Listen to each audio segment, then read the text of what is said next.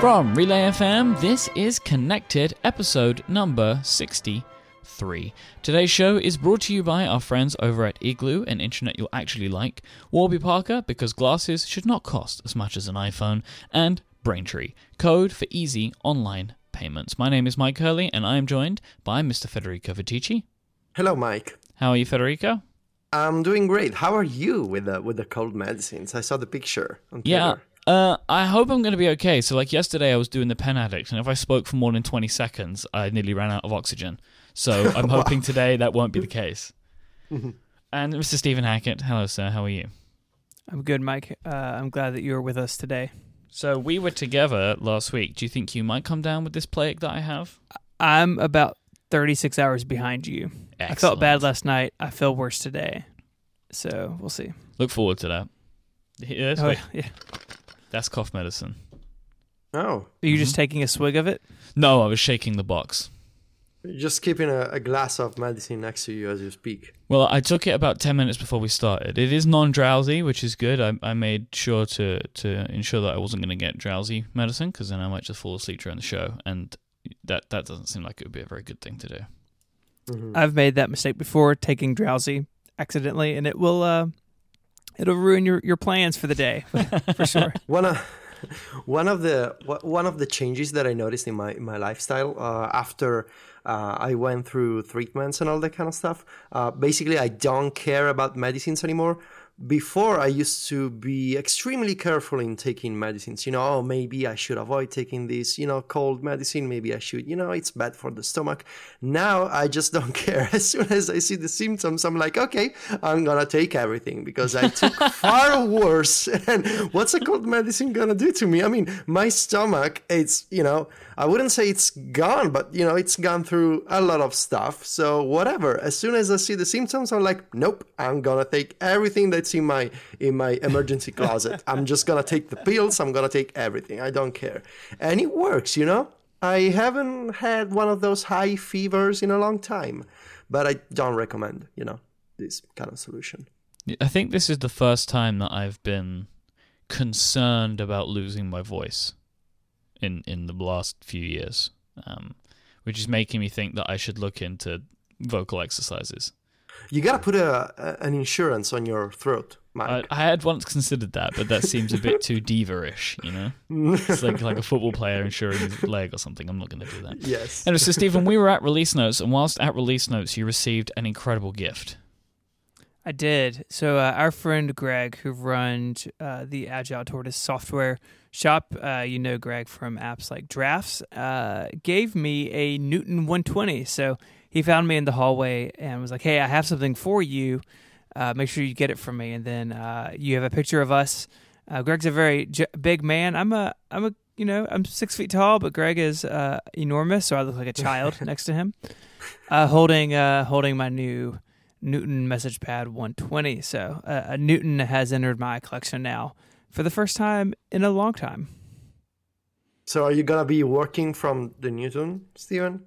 So I had a Newton 2000 in college, and I did use it in class. I had a little case and the keyboard, and it was like you and your fancy iPad Pro, just from the past.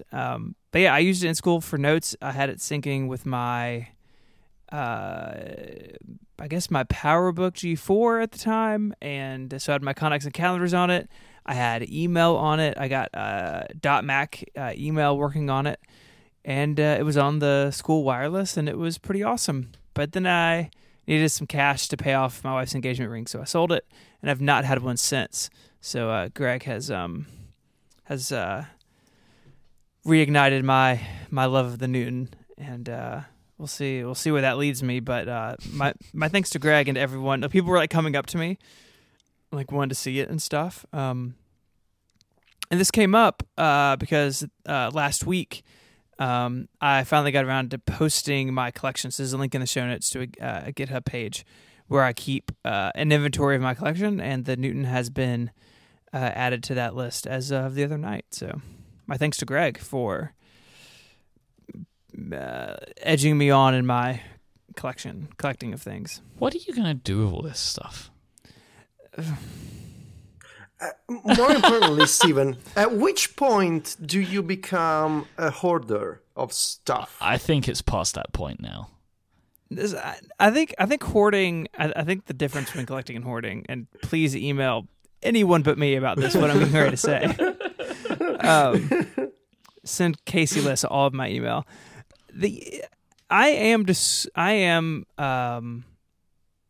There's a level of discrimination about what goes into the collection. So like someone at least was like, hey, I've got this old power book. And I was like, well, it's not like, I'm not really looking for that. Like there are certain things that I would like to have based on importance to me or importance historically. So, you know, like there's a lot of like performers that no one cares about. I don't care about. I'm not interested in owning any of them. I think a hoarder would be like, yes, bring all of the Betamax to me. But I am trying to build something that is an interesting look at Apple's history and the history of personal computing, not any random thing I can get my hand on. Now there are things in this list that don't really meet either of those that I have maybe just because I like them, but I'm not just scooping up anything that comes my way. I'm trying to be deliberate about what I add. So as far as what I'm going to do with them, I can't answer that question yet, Mike, because I don't know. Stephen Hackett, the first and foremost Apple curator in Memphis, Tennessee. It's true. Definitely the biggest here. I would imagine, I know a lot of people who collect Apple stuff, and I mean, I'm towards the head of that list at this point, I think. I mean, there are people with more rare stuff than me, but, you know, not too many people do this, so what can you say? What else did you get? You got something else, didn't you? This just goes on and on. I also added an iPod Hi-Fi to the mix. What is an iPod Hi-Fi? Do you not remember the iPod Hi-Fi? I was probably too young to remember. No. All right, we'll put a Wikipedia link in the show notes. This is like a jam box. Do you not remember this, Federico? No, not at all. This was the thing where Steve Jobs got on stage and said that he was replacing all of his audiophile equipment. No, I don't remember this. Oh, and it came at an event with socks and leather cases for the iPod. That's right. Very expensive leather cases. Uh-huh. Like $90 or something? Yeah, really? It's like Evernote. They were selling socks and leather and stuff. This was like the Evernote announcement equivalent, I think. Because the main thing of the announcement was the iPod Hi-Fi. Like they set up these rooms. So they in the demo area they set up like a student's bedroom and stuff like that, like so you could see them in the natural habitat. It was crazy. So it's it was designed to use an iPod with a 30-pin dock connector, but it used the FireWire power source, and they basically released this, and then like 6 months later they revved the iPod and ditched the FireWire charging, so newer iPods wouldn't charge on it, but it has an aux-in on it. And Jason Snell has one of these on his desk as well, and it still sounds really good. I've got it hooked up at home. I need to rearrange my desk if I'm going to keep it there, but it's a really nice, like it's a nice sounding speaker. It looks good. It is shockingly heavy, especially if you put batteries in it. You could put like six like C or D size batteries in it and like use it out in the yard or whatever. But it has entered the fold as well, and it is it's nice. I want to use it. I got to find a place for it if it's not my desk, somewhere in the house to listen to music on it, because it really does sound good for its age and what I paid for it. I love that you can put batteries in it, like walk around with it like a boombox. You could walk around the streets of Memphis with this on your shoulder. Yeah, I do have I think at least one iPod that it will work with, so I could definitely just. Of course you do. I could just replace the sound system in my car with this and just have it like strapped in the passenger seat. You could take it down to like the strip mall and do breakdancing or something in front of the Apple Store. I think they would really like that. Yeah, it's like, look at this, guys, iPod Hi-Fi.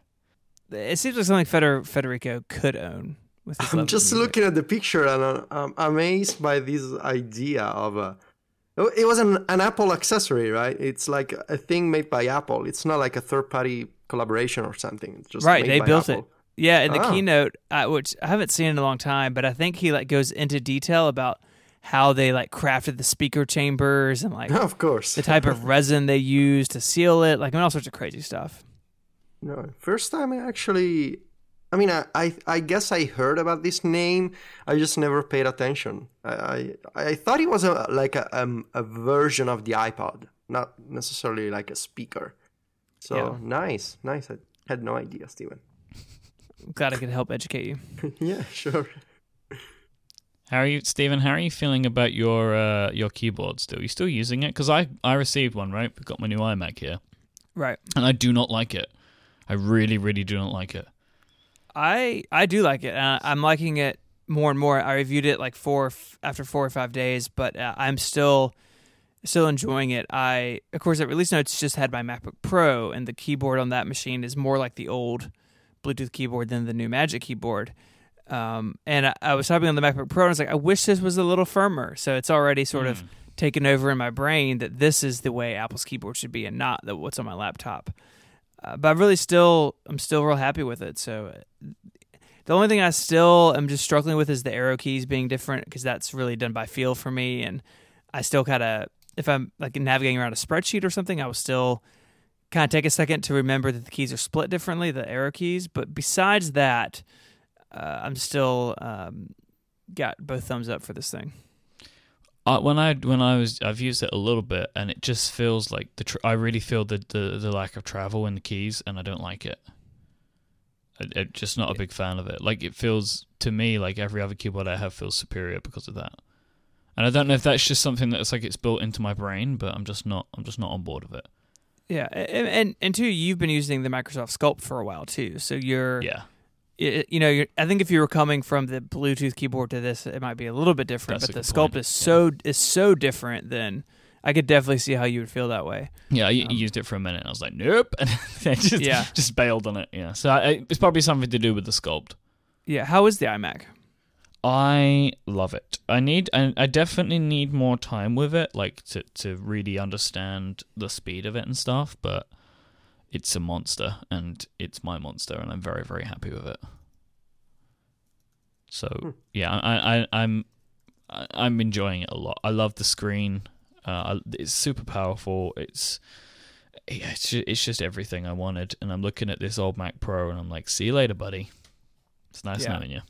And are you using either the mouse or trackpad with it?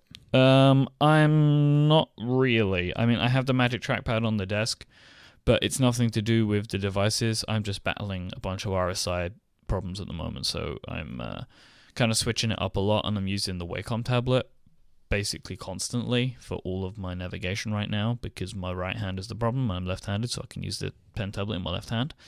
And I've used the trackpad a little bit, and I like that. But I'm trying to think of how I can go back to a mouse, but I'm still working on that. Yeah, but I mean, with that RSI stuff, you gotta do what you gotta do. I mean, we did want to mention the Home app that Federico and I spoke about last week. It was in the show notes, but it was a late edition, so some people's podcast clients didn't find it. So we're gonna put it in the show notes again this week. Turns out naming an app Home makes it difficult to find in the App Store, but we've got a link to it, and we'll make sure that you can find that this week. I've been playing with it, Federico, and I mean, even though, like we spoke about, my HomeKit is set up is simpler than yours, it's a nice app, and I feel like it's sort of almost what Apple should have shipped. Yeah. But it's a nice addition. I think if you're doing a lot of HomeKit stuff, you should definitely check out this app. It's worth the price for sure. If I could follow up on last week's episode, because obviously I listened to it, HomeKit sounds like a bit of a disaster. Yep. Well, because this is the type of stuff that, like, so when it works, it seems like it works great. But this is stuff that you need to work 100% of the time, right? If I'm going to trust my iPhone to unlock my door, right, that needs to work. Or if I'm going to trust my iPhone to turn my lights on, like, all of those things I want to happen. I don't want them to be like, maybe they'll work sometimes. I'm not interested in that. Well, yeah, you don't want to be stuck in the dark yelling commands at Siri to turn on your lights. Exactly. Like, that's silly. Guys, I have some follow-up for you, speaking of HomeKit and the Apple TV. And so you guys may remember that I complained about the Apple TV not working for remote access for me. Mm-hmm. And I got some feedback from some listeners telling me to reboot my Apple TV or to sign out from my iCloud account and to sign back in. I just didn't want to try that. I was really disappointed. So the other day, 2 days ago, I was at a birthday party with some friends, and we were. So my friends here in Rome, they usually, we go to this park like after dinner at midnight, and like we bring a cake, we bring some some beers, some cocktails, and we drink in this park. And it's a very I realize it's a very teenagery thing to do. But makes you sound like a little teenage yob or something. Yeah, it's basically that. And so this is Silvia's hip hop group. So these guys they bring a stereo, they put on some music. It's you should get an iPod Hi-Fi for them. Yeah, for sure. So we were there. We were celebrating my friend, and so some of my friends started drinking, and one of them started drinking quite heavily. And at one point, he was beyond the tipsy level of drinking, and we start talking about the Apple TV.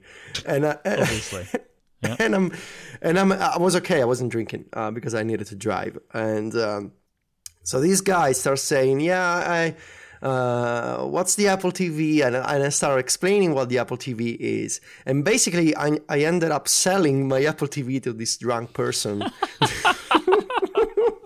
And I had this guy come over at my house at 2 a.m. and I gave him my Apple TV for like 50 euros. And because I just don't care. I'm like, look, I bought this Apple TV last week. I don't use it. I don't want to put it up on eBay because I don't have the time or patience. I just don't need it. I'm going to buy the new one to go on my Apple TV. And he was all excited by apparently he was really into the idea of streaming YouTube videos to his TV with an Apple TV. So I wouldn't say that I took advantage of this person, because the following day he texted me back asking for instructions and kind of like tips and tricks. So maybe, in the moment he was kind of more excited than normal to get an Apple TV, but he stuck with this decision. So I'm no longer an owner of an Apple TV 3rd generation, and I'm waiting for the next one. I just thought you guys might like my story. Well, at least now I know the best way to get rid of my Mac Pro. Oh yeah. Just go to a park. Yeah, that's all it takes. Go to a park, get people to drink, and start talking about your Apple accessories. You're gonna find someone who is interested in one of those.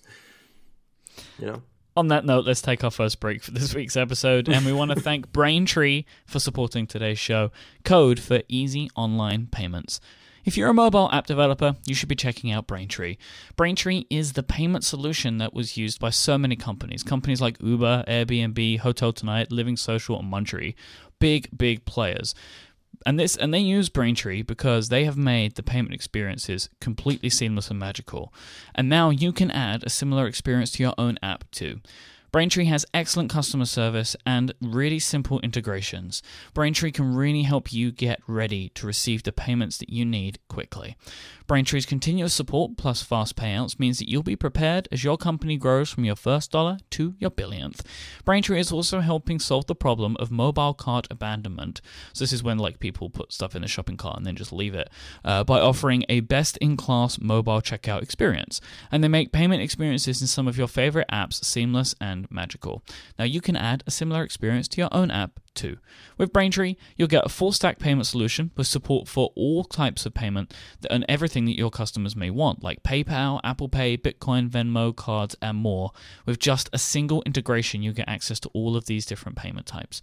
Braintree is with you across all platforms, and with superior fraud protection and their fantastic customer service and fast payouts, you'll be super happy to know that you have Braintree on your side. If you want to find out more, then you need to go to braintreepayments.com/connected, and you'll get your first $50,000 in transactions fee-free. That's braintreepayments.com/connected. Thank you so much to Braintree for their support of today's episode.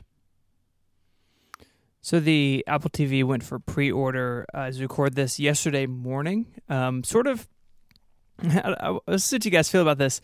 It sort of just happened, right? I was just kind of on Twitter in a waiting room, and all of a sudden people were like, "Oh, the Apple TV's for sale now." There was no Apple didn't pre-announce a time. Like, there are people on Twitter like, what time is it going to be?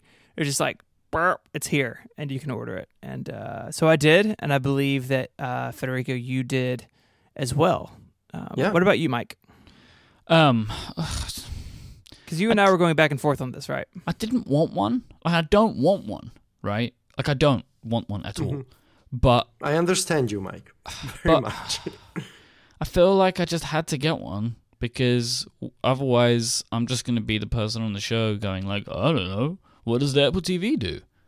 So like I spent the money on one because I felt like I needed one so I could sound smart like a smart person rather than dumb like a dumb person on the shows.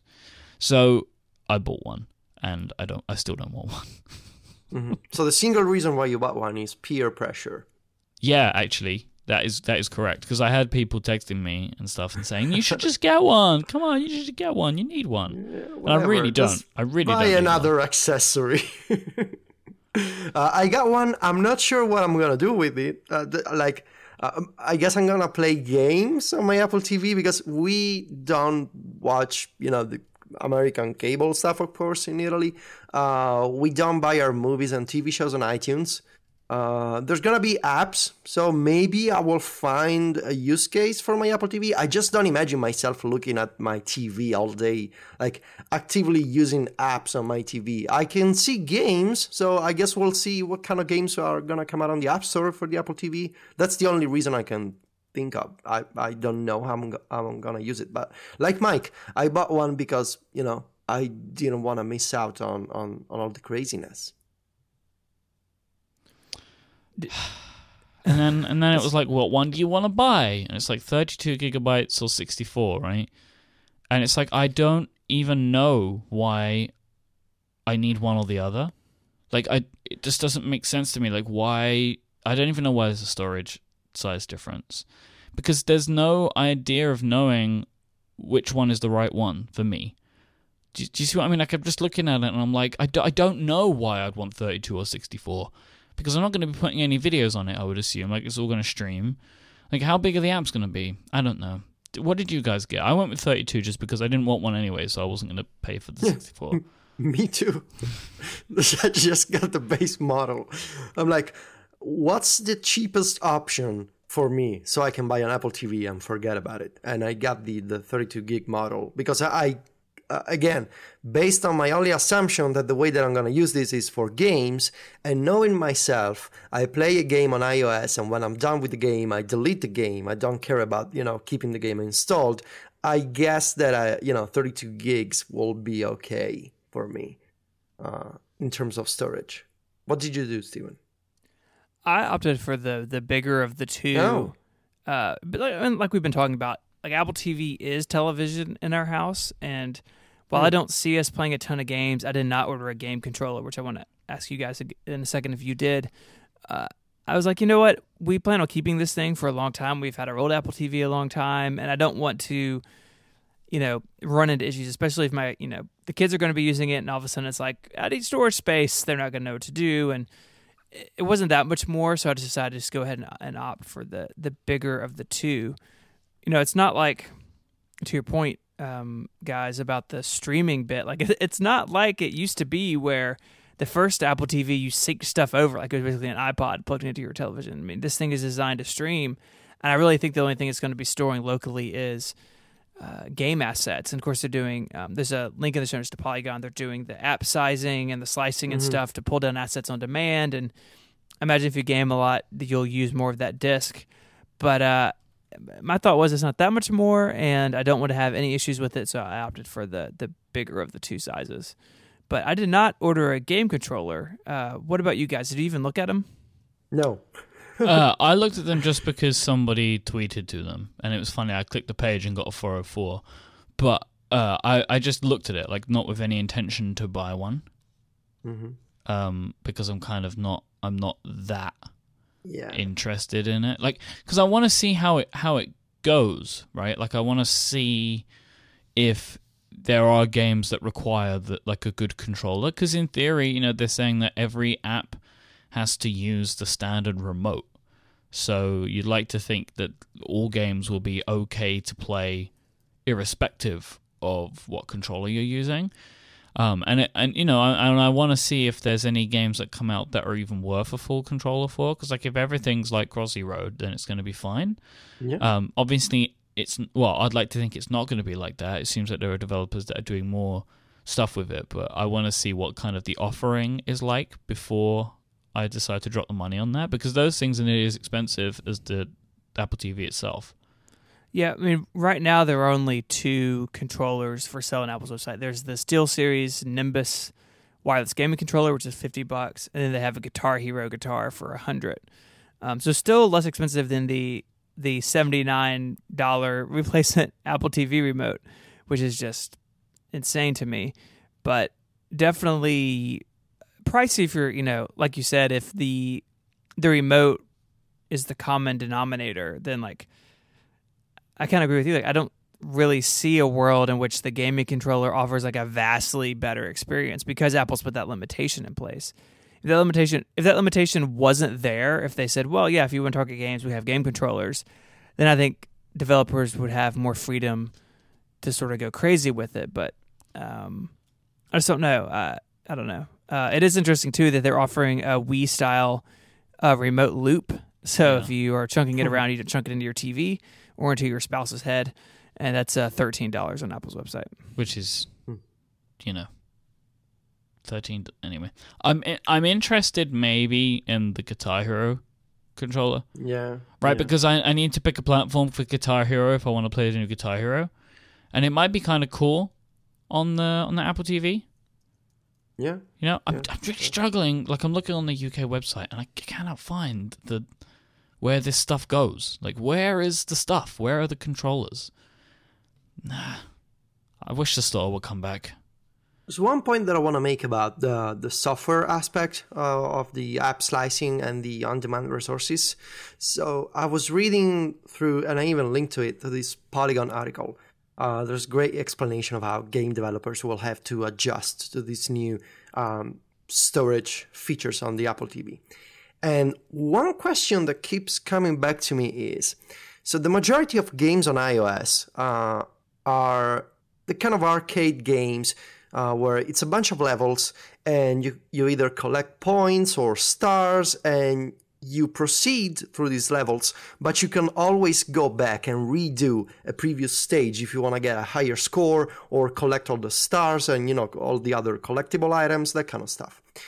And with these tvOS software features, developers can tag specific assets or levels of a game and say, okay, now you need to download this, and maybe this level is no longer a priority, so you can remove that from local storage and you can download some other things. So what Apple is doing here, to me, it seems that it makes sense for story-driven games where you proceed in the story and you no longer see a previous stage or area or characters in the game. So something like an Uncharted game or something like an RPG where you go from like initial stages and areas and then you proceed through the story and you don't see those places anymore, so you can remove them from storage. But because the majority of iOS games, something like, I don't know, Angry Birds or, you know, I'm just thinking of all these other games where it's a bunch of worlds and levels and you can always go back. So what happens if, like, I'm playing a game on my Apple TV and I assume that, at least for now, the majority of Apple TV games will be modeled after iOS games?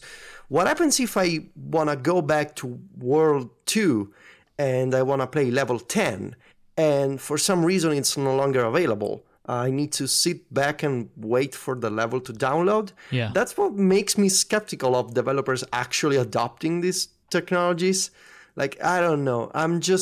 I guess it makes sense for games with a story where you don't see initial stages or tutorials anymore.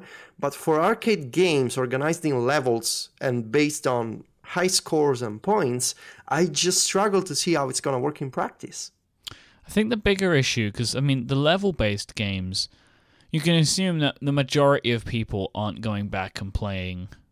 there will be people that do it, and when you do that, you just have to wait, right? If you want to go back and play World 2 level 10, You'll just have to wait for it to download. I think the bigger problem is in like open world or bigger games. Like how could they come to the Apple TV? Like something like a Grand Theft Auto. Because you've got to be able, like that would have to be some really, really impressive content delivery, like to be able to load the specific part of the world that you need to be in at a certain period of time. That type of game feels like it's kind of walled off from being able to do this. Although it does say that it can kind of download 2 gigabytes of levels, right? Like, so maybe you could just tag the game map as 2 gigabytes and it downloads that. I'm sure that there'll be developers that work their way around it. But it does seem to pose some difficult, different design decisions in the minds of developers as to how they're going to be able to effectively implement these changes. You also get an additional 20 gigs of storage in iCloud, so maybe, 22 gigs in total will be okay for game developers who want to do that kind of game on Apple TV. I don't know. It's just a different, and the Polygon article does a great job at explaining this, just a different way of structuring a game for a TV. Yeah. I really don't know what kind of a game experiences we'll see on the tvOS App Store. The demo from the Apple event was not a good one. So we'll see. I have no idea what to expect. So something interesting while we're talking about apps, a friend of mine who is going through App Review right now, who has been going around and around through App Review, has kind of anecdotally said to me that it feels like that Apple's App Review for the tvOS is kind of like original iPhone levels of picky about human interface stuff, like way harsher than the Watch, for example. So it's and this is been punctuated by other people, like for example Daniel Jalkut got his app rejected for not being useful enough, and he was building a white noise app for the Apple TV. So it's interesting to me if they are being, and it does seem like, from stuff that we're seeing, that Apple are being quite particular of the type of stuff that they're letting on the TV. And it makes me wonder, how are they viewing this platform? Like, are they viewing it like it's a very, very important platform? Are they trying to curate more heavily? Like, why are they doing this? I think that a lot of it has to do with the interface being so new and Apple really pushing it as a new platform, that they want only the best experiences. If the future of apps is television, and the first couple apps you download for your television are cruddy, that doesn't really set off in the right direction. It doesn't put their best foot forward. And so I think Apple would rather be hard on developers and designers and saying, hey, you really need to fit into our vision of what this thing is, than flood the App Store on day one and have a bunch of garbage in there. Yeah, because they didn't seem to be this way with the Watch, though. Yeah, exactly. So is the Apple TV more important than the Watch? It may be that because Watch apps were bundled inside iPhone apps, that they felt less free to knock people around over it. Well, the Apple TV apps are sort of the separate new thing, but I think they should have been harder on Watch apps. But at the same time, like all of Watch app conversation has to be filtered through the fact that Gen 1 Watch apps were inherently crippled by Apple's technology, and so maybe they knew that, hey, all this stuff we got to do and talk back and forth with the iPhone, like we got to give developers a lot of leeway here because we didn't give them very good tools, and they're kind of doing the best they can. Yeah, it's like you don't have a right to be picky because the software framework that you gave us, it's kind of it's really not a good one. I understand that argument. I think it's the one that makes the most sense in my mind. Whereas with the TV App Store, it's a new thing, it's separate apps, it's not dependent on an iPhone, so they think they can be picky and to really choose the kind of apps that they want to showcase, at least right now. I really don't know what to think. Again, no idea. I know that there's a bunch of I'm getting emails this week about all these new Apple TV apps coming, and it's all over the place, and there's apps for to set your TV with a particular ambient music, or like there's some iPhone and iPad apps that are getting Apple TV versions, and I'm like, why are you making an Apple TV version of this? It doesn't make any sense when it's on your iPhone and iPad and even the Mac. Why does it need to be on the television? So at least judging from my email inbox, it seems that there's, at least from, it's a very limited pool of data, but it's the same story with the iPad, with the watch, with the Apple TV.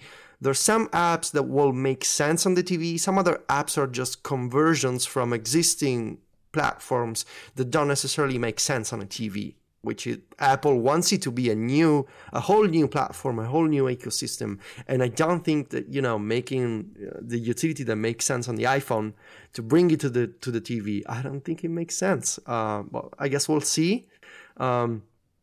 I don't know. My girlfriend is making fun of me for buying another Apple TV. It does seem a bit crazy because you just bought one. Considering the experience of buying an old Apple TV and selling it to a drunk person, but maybe this one will be better, Hey, maybe it'll actually work with HomeKit.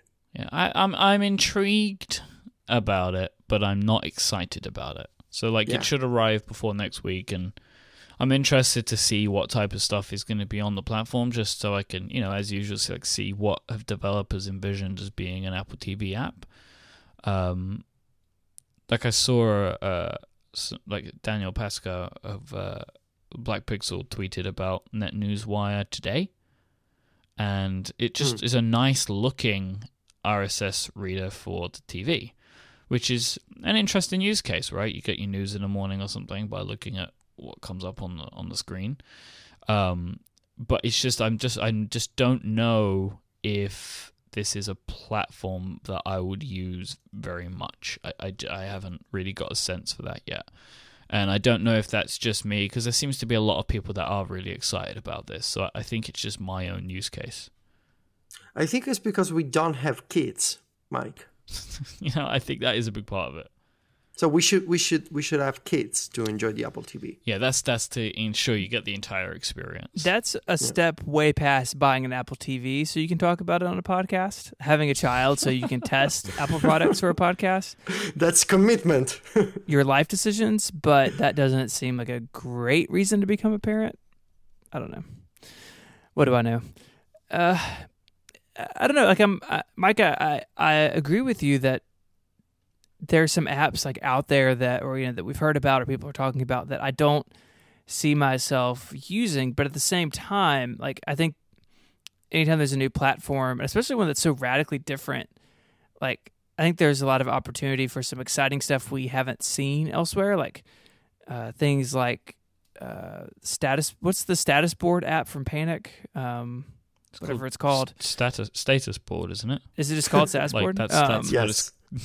What? That's my app name. is named app. Things like that. The Apple TV is great, in the living room, but there are a lot of them used in businesses and in schools and stuff for just having a way to get content onto a display. And so for that sort of use case, I think there's a lot of interesting things that developers could do, turning the Apple TV plus a television into some sort of smart display that can do more.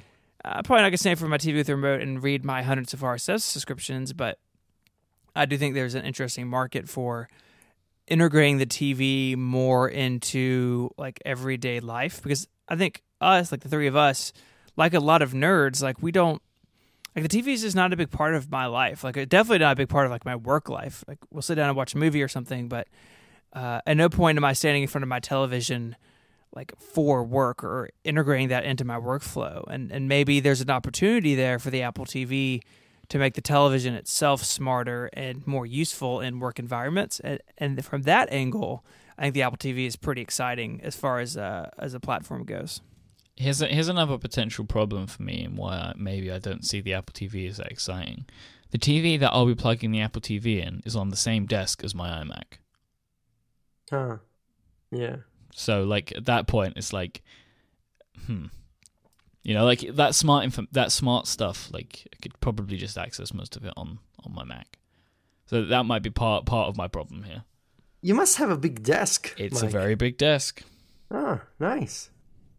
Yeah. But you know, I mean, that's you. But I mean, I think a lot of people. I know. I'm saying that's like why I think Yeah. I might not be excited about it. I know that the majority of Gotcha. people don't have the TVs and their Macs in the same physical location, but I do. Gotcha. Do people actually watch TV during the day? This is a honest question. I have no idea. Yeah, of course they do. Otherwise, they wouldn't yeah? be programming. Ah, Yeah, you're I right. mean, we don't, but lots and lots and lots of people do. Mm-hmm. Let's take a break, and then we talk about Steve Jobs' movie that none of us have seen. This week's episode is brought to you by Warby Parker. Look, it's simple. Glasses should not cost as much as an iPhone, but far too often they do. And this is where Warby Parker can help you, glasses wearer. Warby Parker's prescription glasses start at $95, and they include prescription lenses in that price. And these aren't just ugly, cheap-looking designs at these prices either. Warby Parker believes that glasses should be viewed as a fashion accessory, just like a bag, a shoe, necktie, a hat, or even that lovely watch that you wear on your wrist. Warby Parker want you to look good in your glasses, and they do just that with their really great-looking designs. If you're going to wear something on your face all day, they should look good. Warby Parker also have a titanium collection that starts at $145, also including prescription lenses. They feature premium Japanese titanium and French non-rocking screws. I don't know what that means, but it sounds cool. Like if I want all of my screws to be non-rocking. That just sounds like a good thing.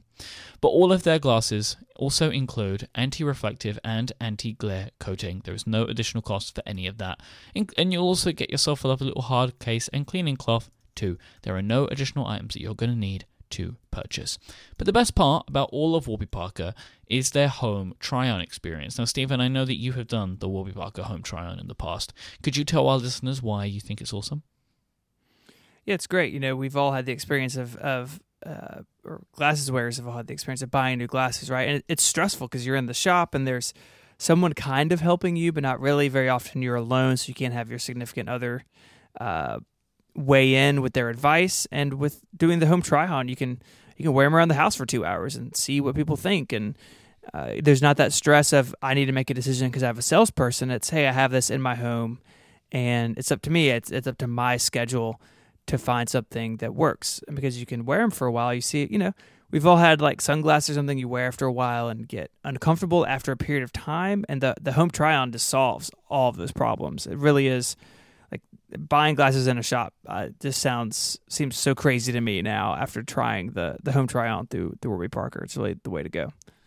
So it's real simple. You just pick the glasses that you like. Warby Parker will send them out to you. You get to try them on for 5 days at home. You'll get feedback from your friends, family, and colleagues. Then once you're happy, you send them back. You place your order. And Warby Parker will get started on them right away and have your new glasses in your hands within 10 business days. So go to warbyparker.com/connected to choose your 5 free home try-on frames. Then send the frames back with the favorite pair that you've chosen and order. And by visiting that URL and ordering there, so that was warbyparker.com/connected, you will get free 3-day shipping on your final frame choice. Warby Parker makes your experience completely risk-free and with free shipping all around. You will also be contributing towards a charitable cause as well, as for every pair of glasses sold, Warby Parker distribute a pair to somebody in need. Thank you so much to Warby Parker for supporting this show. That's warbyparker.com/connected. So the Steve Jobs movie is out. Now, this is the one of many, but this was the one that was meant to be the good one, I suppose, right? So this is the Aaron Sorkin movie with Michael Fassbender playing Steve Jobs. However, it has bombed in the cinema. So I give a quote from Variety. So Steve Jobs debuted to a measly $7.3 million in box office receipts, only a little more than the $6.7 million that Jobs, a critically derided film about the iPhone with Ashton Kutcher, made in its initial weekend. Going into the weekend, some tracking suggested that the picture would do as much as $19 million, so it was really kind of undersold. Universal are going to continue strongly marketing the movie, and they're going to keep putting money into it. So Steve Jobs cost $30 million to make, and Variety estimate that it's going to cost that much as well to market. So this is a potential big hole. Is it Universal? Is this a Universal movie? Yeah. So this is a pretty big hole that Universal found themselves in. And it seemed to be reviewed pretty well by movie websites. Like there's like potential Oscar talk around this movie. So why has this happened? I say from the like general public perspective, like just overhearing people, there's sort of this idea of like another Steve Jobs movie. Like we just had one, and that one is pretty well known for not being very good. And so I think people may assume that this one wouldn't be any different. I think there's sort of a Steve Jobs overload in out in the world right now, and we can get to why nerds don't like it, but I can't help but think it's like a little too soon after the last one to really be seen in a different light. I think the failure of the previous movie has not done much to help this one. Can I just be that guy? I don't know the actor. Who's this person? Michael Fassbender. Okay. You might not know him. The rest of the world knows him. He's in all the X-Men movies. Is he as famous as DiCaprio? Maybe now. Like, I mean, if you look at some of the stuff that... Michael Fassbender is currently in more blockbuster movies than DiCaprio is, because Fassbender is working more. It doesn't sound as famous as DiCaprio. Well, DiCaprio is historically famous. Right? Yeah, I don't know. I'm not a movie person, but I know DiCaprio. Then you're the wrong person to make this decision. I'm just saying, I'm not a movie person, but I know DiCaprio is. I know Christian Bale is. It's the guy who played Batman, right? And I never heard of this Fassbender. Okay, well, he has been nominated for an Oscar. Okay, sure. He was in Prometheus. Saying, you movie people get upset really easily. He's going to play the Assassin's Creed movie. Oh, there's going to be an Assassin's Creed movie. I bet that's going to be great. Well, I know we all know it's going to suck, but this is just my kind of showing to you that he is a very, very big Hollywood star. Okay. So just trust me on that one. So if I ask any friend of mine who Michael Fassbender is, they're going to say, yes, we know Michael Fassbender. I can't guarantee that all of your friends will know, but this is... Find the drunk guy in the park. Look on his... Okay, Federico, I'm going to put his IMDb into the chat room, right? So you can go and check it, and I'll put it in the show notes, and you can see the massively long list of movies this guy's been in the last 10 years, and how many he has coming up. Let's just say that he is a very big movie star. X-Men. He does superhero stuff, which I don't follow. I know, but you also have to remember that superhero movies are the biggest movies now. So you don't know him because for whatever reason. But the issue is not the actor, the cast, right? Because as well, the cast of this movie goes on to have is it Seth Rogen? Oh yeah, another guy. Kate Winslet and Jeff Daniels. They're like the four main actors in this movie, so they got a big cast.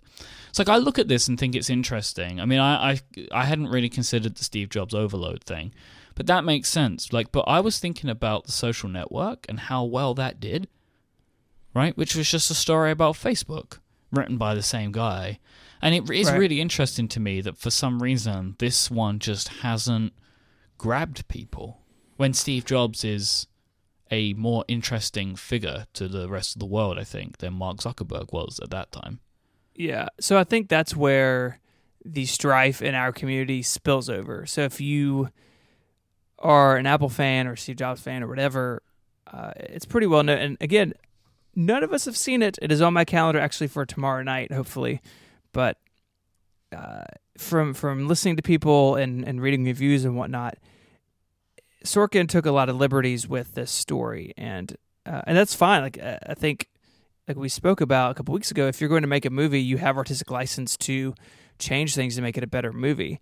And generally, I like Aaron Sorkin's stuff, but it seems like if you mess with the Steve Jobs story, there's a certain section of the Apple community that's going to get upset about that, and that spills over, right? Someone's going to go search for a Steve Jobs movie review, and they might come across someone who is really unhappy that Aaron Sorkin really took big liberties with his life and really changed things to make what he thought was a better screenplay.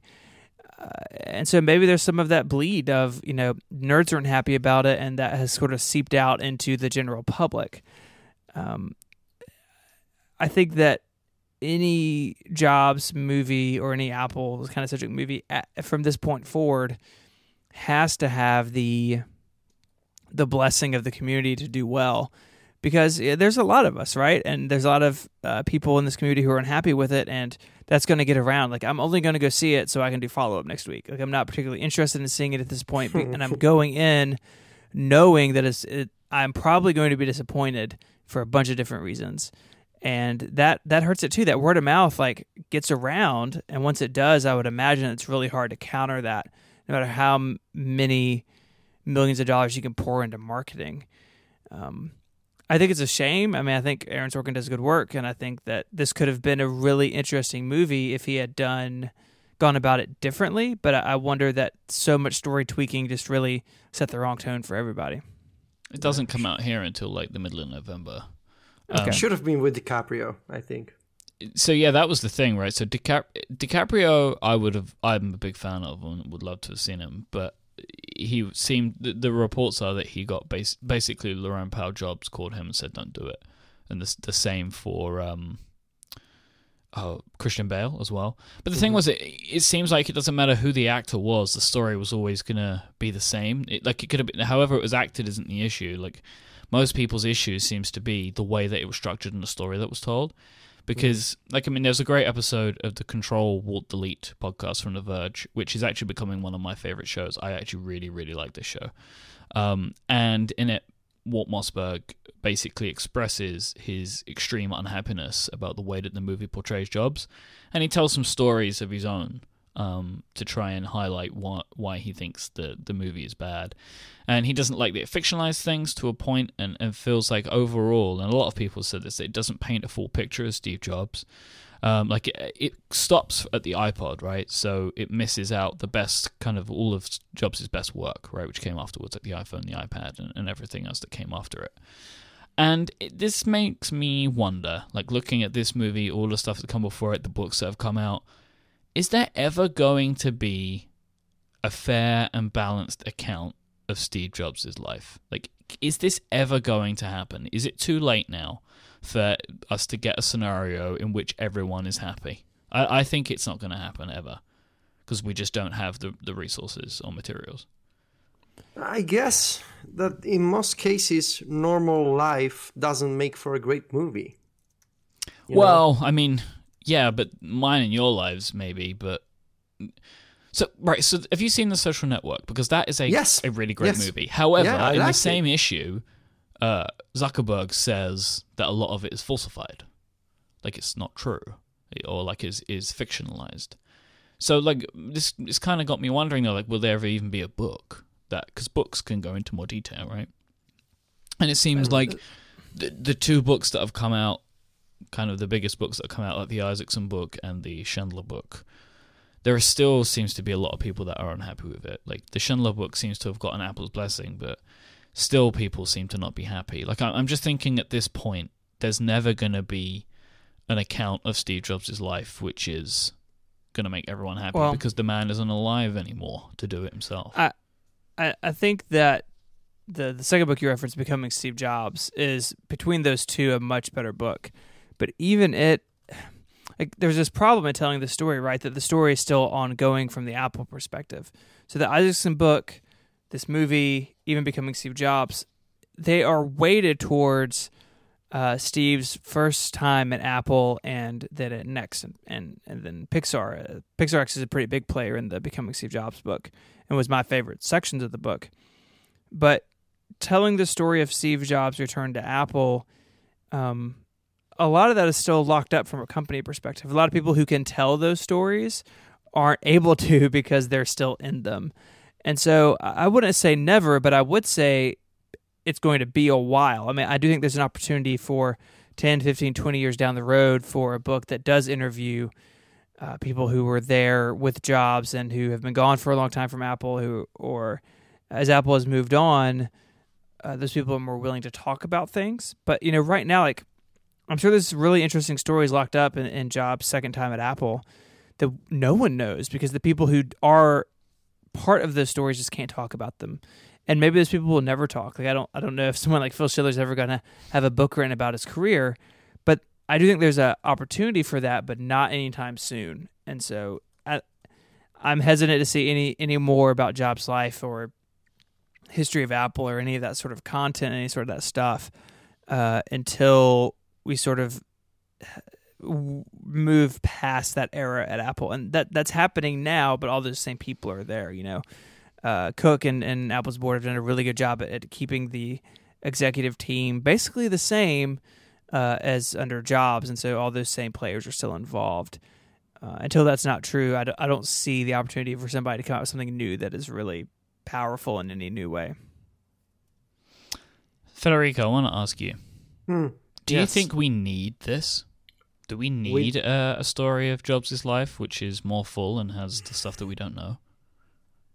Well, it depends if you need a story or if you need to be entertained by a story. I guess that's what I try to ask myself. Do I want to know the truth, or do I want to spend a couple of hours in front of a screen and be told the story that, you know, makes me feel good about my day or my evening? I think we need a story, and we need more, people who actually do the work necessary to document a person's life. I'm not sure we need any more entertainment about Steve Jobs. That's what I think. And again, I'm not a particularly knowledgeable movie person, but I have always been fascinated by Steve Jobs as a figure, as a businessman, as a creative, you know.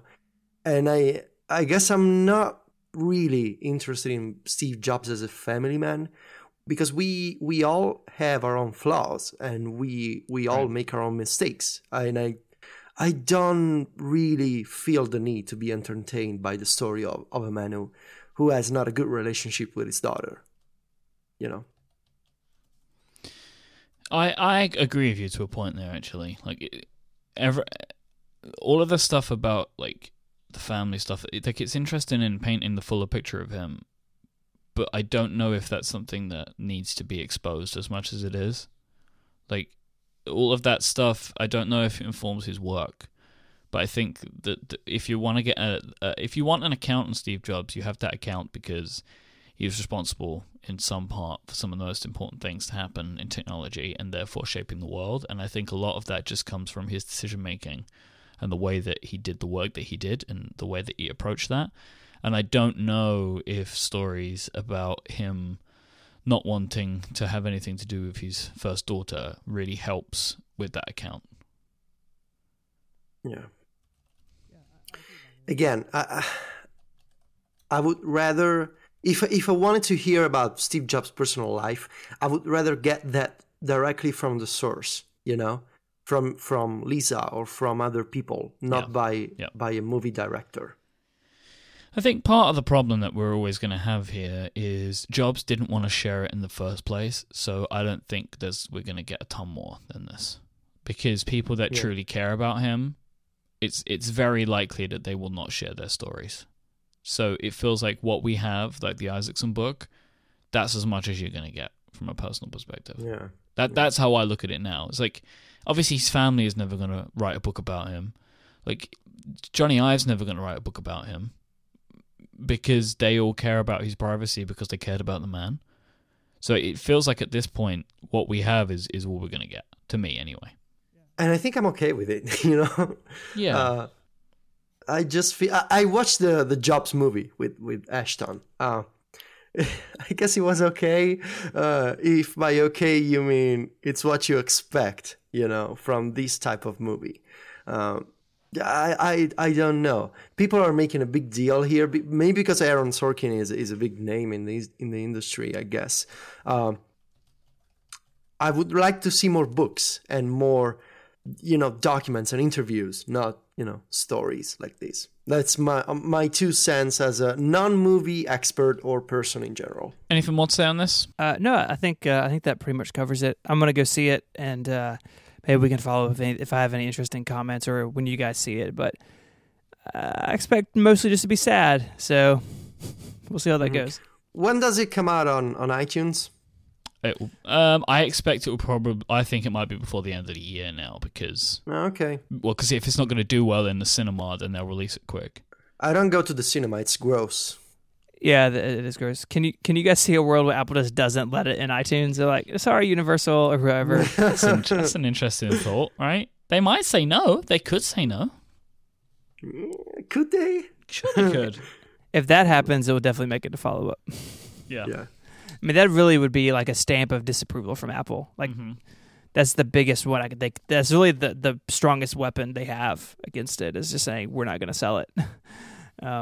Contrast that with the guys who wrote Becoming Steve Jobs being interviewed by John Gruber in an Apple store. Like, you can't really get too farther apart in the way that Apple views something. A couple of executives tweeted about that book as well, didn't they?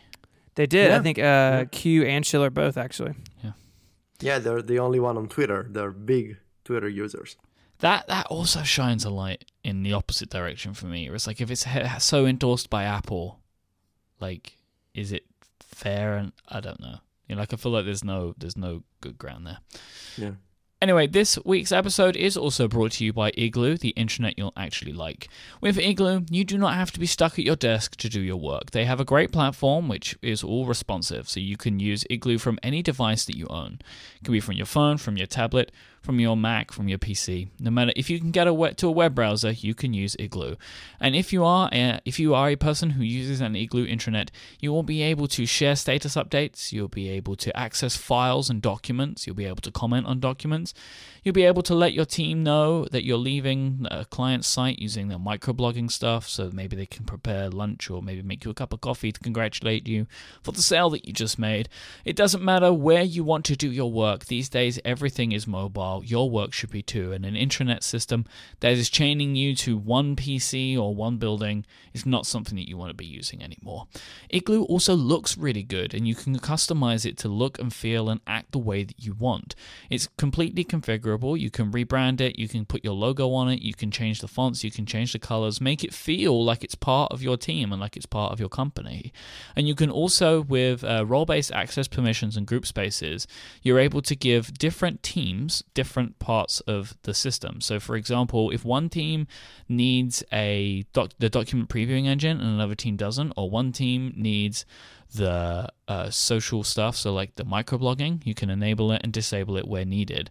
So it's all drag and drop with their fantastic widget editor, and it makes it really simple to configure Igloo to work just exactly how your company works. You can also integrate services like Box, Google Drive, and Dropbox into their platform, so documents won't be scattered across different platforms and different people's devices and accounts. So it keeps everything nice and secure. And with Igloo's own document preview engine, you can track who has read things with read receipts, and everybody can comment on them all within Igloo. It's time to break away from the internet you hate. Go and sign up for Igloo right now, and you can try it for free for any team of up to 10 people for as long as you like. Go sign up at igloosoftware.com/connected. Thank you so much to Igloo for their support of this show and Relay FM. So earlier, or this week or late last week, our friend Fraser Spears from the Out of School podcast got some time with an iPad Pro at a private event in London. I'm just going to assume it was Mike, just put Psy in parentheses in the show notes. But no, it was mine. It was yours. Both of you guys seem like you could be sad about that. So really some really interesting tidbits of information that he has shared with people about that. Federico, you collected some of your favorites. You want to walk us through these? Yeah, so in what the kids call a tweet storm these days, Fraser tweeted a couple of interesting details about the iPad Pro. The first one that jumps to mind is he tried the iPad Pro with the pencil, with the stylus made by Apple, and he says, as many other people have said so far, it's got the best palm rejection he's seen in iOS to date. Fraser, he has tried many drawing apps and styluses over the years. He's probably the person who kind of started the whole iPad deployment in school, the one-to-one program for pupils in a school in Scotland. So, he knows what he's talking about when it comes to iPad and drawing and giving accessories to iPad users. So he says that the pencil feels great. The palm rejection really works as advertised. He got to try the stylus with paper by 53, which has a couple of optimizations on the iPad Pro. He says that it takes advantage of the bigger screen. We don't know how because there's no screenshots. He also tried the pencil on a couple of Adobe apps, and apparently it works really great. And as many other people have said, Pixar, Disney artists, it works well. So that sounds exciting. There's not going to be a smart case for the iPad Pro. There's going to be a Pro size smart cover. There's going to be the smart keyboard. There's not going to be, at least initially, a Pro version of the smart case. To which I ask the question, does anyone even remember the iPad smart case? Because some people do use them and like them. Oh, yeah? Yeah. Oh. I mean, I think the reason... Well, yeah, because Fraser put a little sadness emoji. I think he wants a smart case.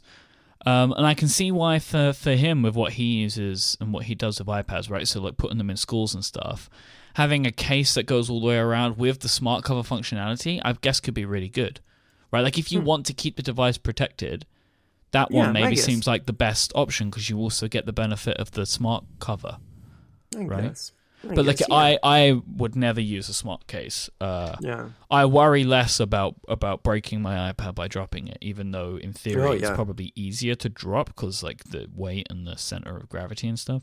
I'm almost convinced that I will on multiple occasions flip my iPad Pro over accidentally, right? I'm holding it in the bottom corner and I hit something on the top and it just flips, right? Because I could just imagine the center of gravity being all kinds of crazy on a device that big, but we'll wait and see about that. Yeah, he said that the weight distribution on the iPad Pro is not as bad as you'd imagine given the bigger size. Okay. It doesn't feel as lightweight as an iPad Air 2, and it doesn't know if you're going to be able to hold it with one hand, in between your thumb and your index finger for prolonged periods of time. Apple wants you to believe that you will be capable of doing that based on marketing images. I don't know what kind of hand training these Apple marketing people go through to shoot those photos, but he says it's most likely you're gonna be resting the iPad Pro on your arm when you use it.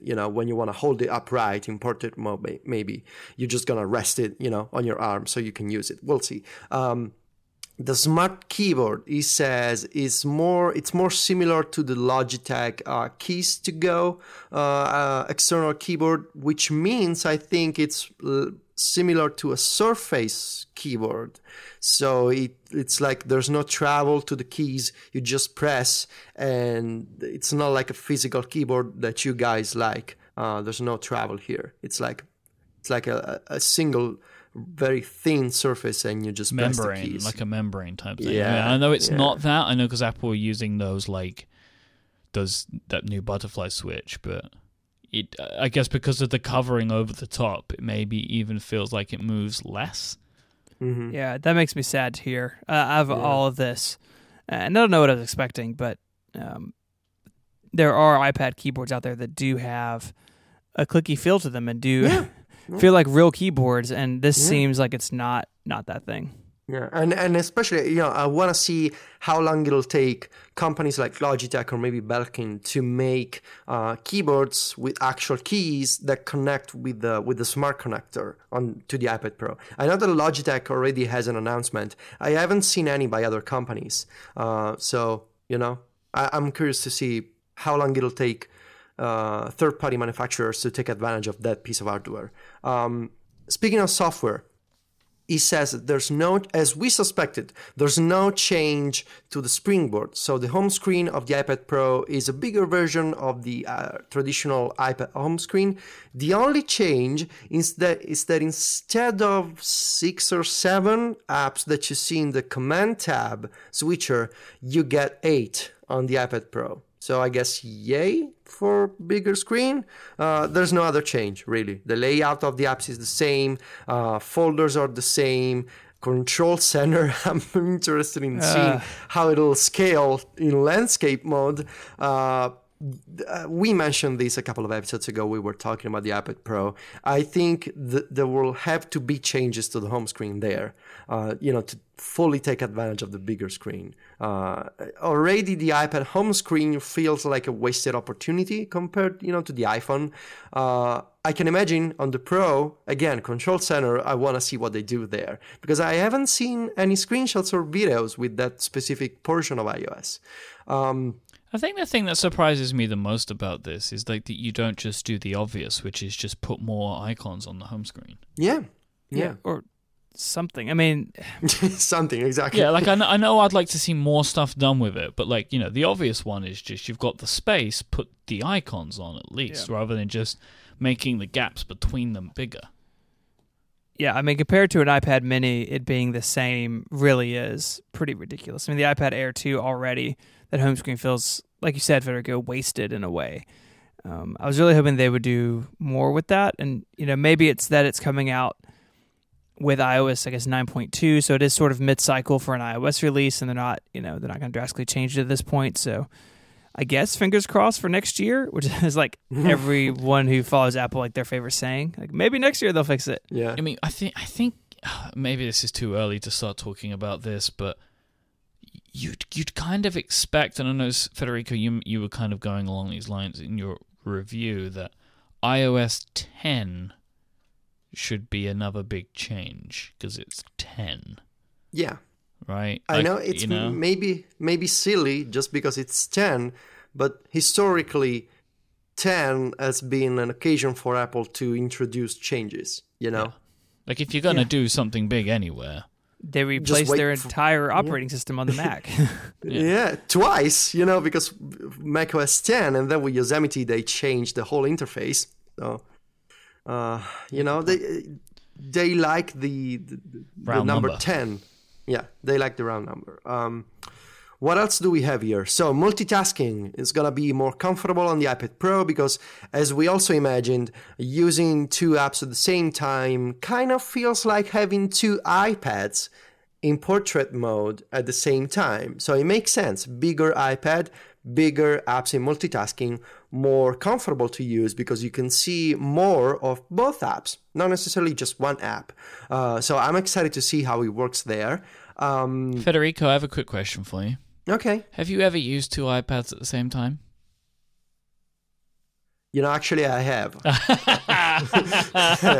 I'll tell you.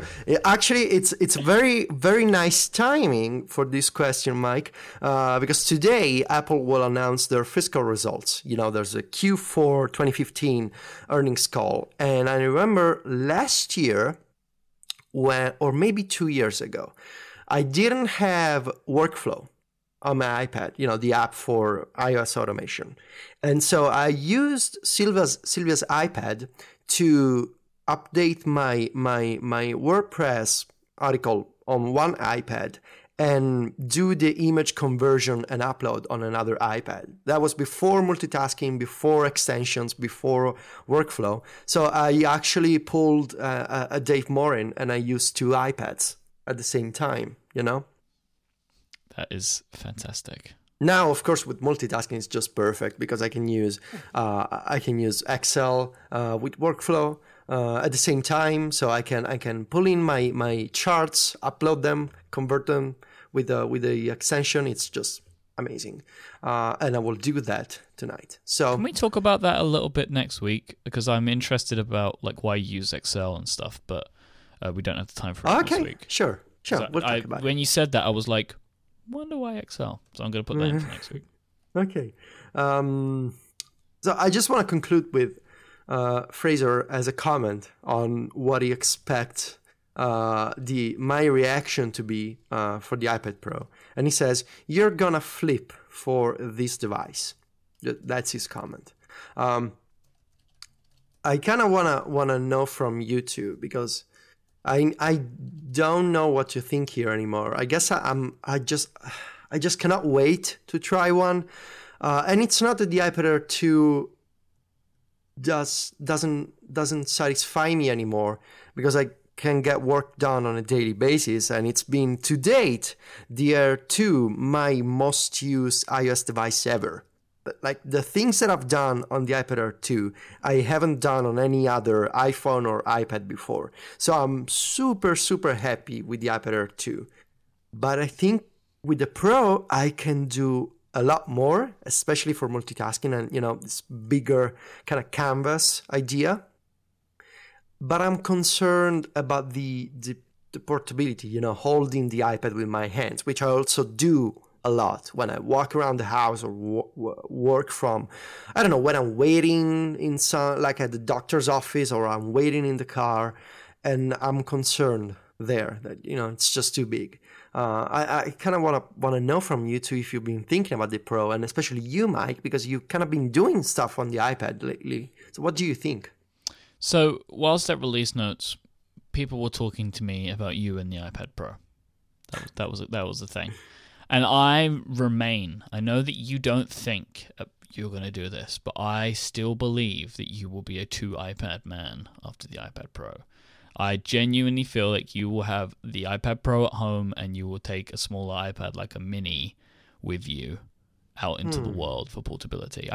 Because I understand in what Fraser is saying, just looking at that, where he says you're going to flip, you're going to go crazy for this thing, because you've been so far out of the mindset of like a home computer and a travel computer for so long now, because your main computer has been fine for traveling with, but the iPad Pro is potentially going to be a little bit too big for you to take to the beach. But you're still going to want to do work at the beach, and you're also going to love the iPad Pro. God, so I Mike, continue to put money down, and this will be the greatest. Mike was right. If after a couple of months you end up with like a mini or something. The closer we get to this, the more excited I get about the idea of it, because I tell you what, I love my iPad so much now. Like, so much. Multitasking has made it so amazing. I love it. I really, really love it. And Chrome now has multitasking, even though their implementation, I wish they did slightly differently. I don't like that tabs stay on the top. It takes up too much of the real estate. But I know why they're doing it. They're kind of stuck, but it's fine. Give me Google Docs, man. All I want is Google Docs. You just give me Google Docs, and it's game over. I'll be able to do so much work on that iPad. Like, all of my show prep, I can just see me doing it on the iPad, because I'll be able to do it from wherever I want, and then to be sitting in front of my computer all the time. Because I sit in front of my computer for so many hours of the day, right, recording and editing. It's nice to be able to do that stuff away. And I can use my laptop, but then if I'm using my laptop, I kind of feel like I should just be on the iMac, right? So I like doing that kind of stuff on iOS. I like Tweetbot and Slack side by side. I love all of that stuff. So the idea of being able to use these apps in basically full-size mode, that really excites me, I have to say. So I'm very, very intrigued for this device. I don't know, Mike. And Stephen, whilst we were at release notes, I heard you mutter at least once or twice that you were becoming excited about it. Yeah, I think like you guys, iOS 9 has changed the game, and I can do more on my iPad, but one of the reasons I still don't is that the split screen is still pretty snug, depending on what you're doing, and you're still kind of doing some juggling in and out of, at least I am, multitasking modes. And so, yeah, I think that it would be interesting to see, and I am interested in the Pencil, even though I'm not an artist by any means, but I'm interested to see how they do it. So I think I'm where you were a couple of weeks ago, Mike, that I'm definitely willing to pick one up to try it out, and the question will be, is something that I keep and incorporate in my life. You know, most of the time, no matter how good my intentions are, my iPad Air 2 is still more consumption, and I wonder if the screen size and the power will be what tipped that in the other direction for me. So I'm interested in trying it. I just don't know if it'll be something that sticks around, if that makes sense. Any more interesting tidbits from Federico that you found that you like? I was reading through his tweets again last night. Another one was, it has a work feel to it, the iPad Pro. And I guess it of course, it makes sense because it's a bigger iPad, with a keyboard, and it's basically a MacBook. And he also says you're gonna use this more at a desk instead of holding the iPad and walking around, which is what concerns me and what leads you to think that I will end up with 2 iPads. I really don't know what to think anymore. It's one of those things, okay, just let me use one and then I will decide. Because in theory, awesome. I can use 2 apps at the same time. They're bigger, they're more powerful. The speakers, they're louder. I can listen to music better on the iPad Pro. And I'm no artist, so I don't know if I will buy a pencil because every time I try to buy iPad Styli, it just I feel bad, I can barely draw my name, and I just suck at drawings. I will probably buy the smart keyboard because I want to try it, but I don't know if it'll be for me. I just want to get the device, and the model that I'm considering is, of course, the top of the line, 128 gigs, Wi-Fi and cellular, because I need my 4G LTE, and it'll probably cost €1,000 and maybe more. We don't know when it's coming. They said November, but we don't know anything else at this point. I guess we'll just keep waiting. We'll see. It's bigger. I guess it's better in terms of software and power, seeing more at the same time. That's the kind of stuff that intrigues me. Portability and, the weight and holding the iPad, which is an essential aspect for me. I don't know how it'll work out. I really don't want to be the guy with 2 iPads, Mike. You're going to be that guy, I'm telling you. You gotta talk to Sylvia for me about that, because I cannot have this discussion with her. 2 iPads. She'll just ban me from our household. So now your plan is you're listening to it, you're thinking it sounds like a good idea, so you want me to convince your girlfriend. Is that what you're saying?